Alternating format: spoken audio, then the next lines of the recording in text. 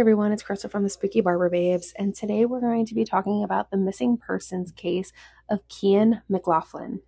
Now, Cian McLaughlin has been missing for over a year and a half at this point, and we're still trying to get the word out to see if anybody has seen him or been in the area. His case was slightly overshadowed in media just by the unfortunate timing of his disappearance. It coincided with the disappearance of Gabby Petito. We'll reach into that a little bit later in the episode, but as of right now, would love to hop right on in. But I want to take this moment real fast and say thank you to everyone who has joined our podcast family this year. We greatly appreciate it. We finally hit over 200 followers on Instagram. Thank you so much. And also just wanted to give a little update that we will be releasing a TikTok channel within the next week and a half. Still working out some details on that.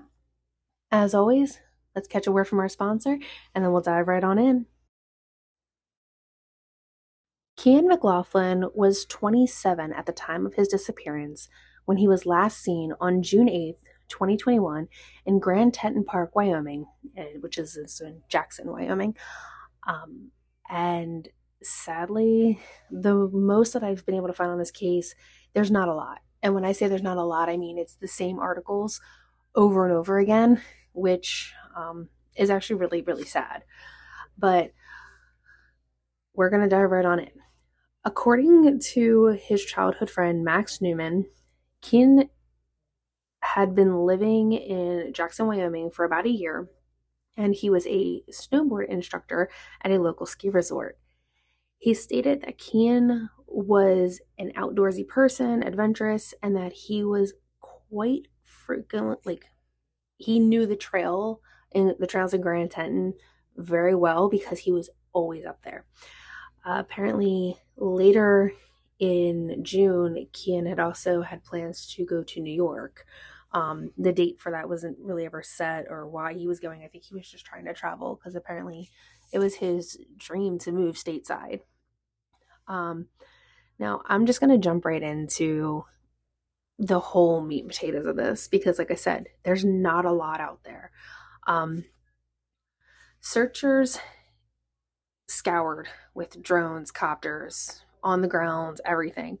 And the searches had become narrowed down to two places, Garnet Canyon Trail and Delta Lake. Now, the Garnet Canyon Trail was a tip that was courtesy of a climbing guide who had said that they had seen a solo hiker matching Cian's description in the area. Now, Cian's car was found at Lupine Meadows, and the search then later became focused on the Delta Lake area. Now, when I said his case was slightly overshadowed by Gabby Petito's case, well, she went missing in the same area around the same time. But the family was in hopes that Gabby's case would help people come forward with anything in regards to Cian's case as well. Because during the tipsters and tip line and everything like that, for Gabby's case, they ended up actually finding out that there was another man who went missing by the name of Robert Lowry from Houston, Texas. Now, he was also last seen on one of the popular trails in Grand Teton. Now, Robert's remains were found in September of 2021 in Teton Pass, only 27 kilometers from where Gabby was found. Sadly, no tips had came in about anybody having any whereabouts of Cian.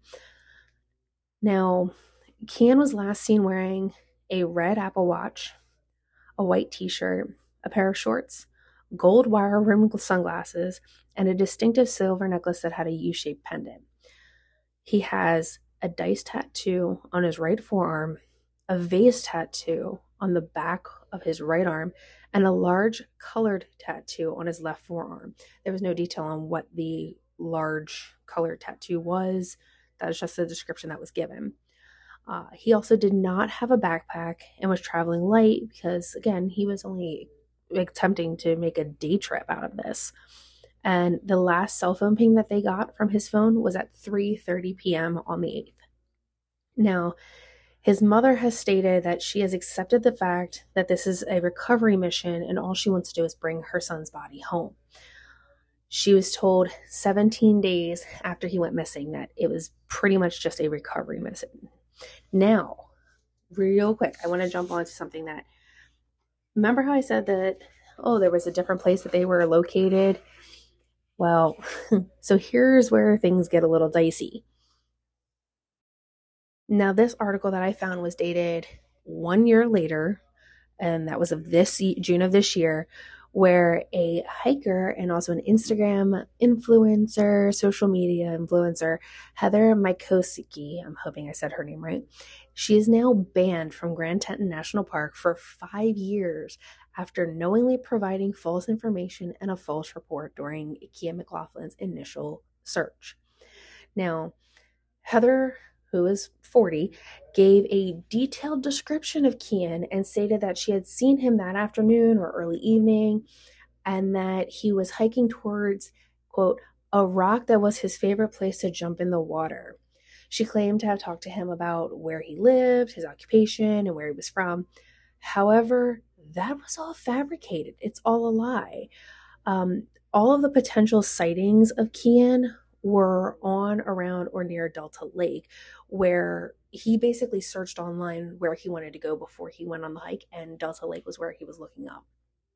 Now, witnesses claim that Heather fabricated the story to ensure the search efforts for Cian continued.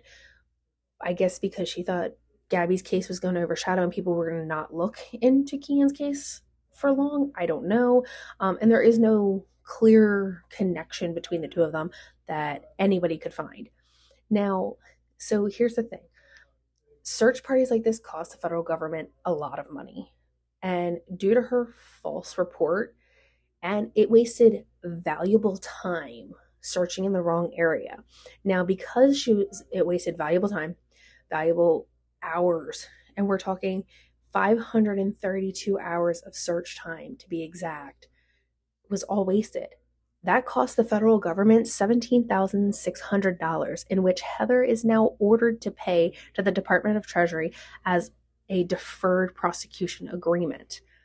Now, it's unsure how that's going to work, if it's a pay over time or whatnot, but because of that, she is not allowed back in the park for 5 years. I mean, yeah, that's a hefty fine, but I don't know, as a human, I'm like, I can't imagine giving a false information just in hopes, and then instead you're putting them in the completely wrong area. Like, he might have been able to be found if that 500 plus hours weren't wasted in the wrong area. As this is now a recovery mission, Cian is still missing. Now, with this said, at the time of this recording, there are a few ways if you have any information to get a hold of somebody. If you know any information or have any photos of just the area of Delta Lake, they're encouraged for you to reach out to bringcianhome@gmail.com. But if you have an urgent report, call or text 888-653-0009, or you can email nps_isb@nps.gov. All links and stuff will be in the description below, or you can also find them on Instagram. We would love to actually see this person make it home. I mean, granted, at this point, like his mother has said, it's a recovery mission, but it would still be nice for a mother to be able to bury her son. And yeah, so hopefully somebody will have information, or even if you don't know anything, just share the information. Share this podcast, share the post. I mean, anything to try to get some attention to this case would be fantastic. As always, thank you so much for listening. Keep an eye out on Instagram. Our December post schedule is up. There may be a couple extra things. As soon as the press conference for the Boy in the Box identity comes out, we will be on that, I will either do a live on Instagram and then just kind of save it over, or I will just hop on and get that out there. Most likely, I'll do an Instagram live first or something on Reels. But other than that, thank you so much for listening, and we'll see you next time. Stay spooky.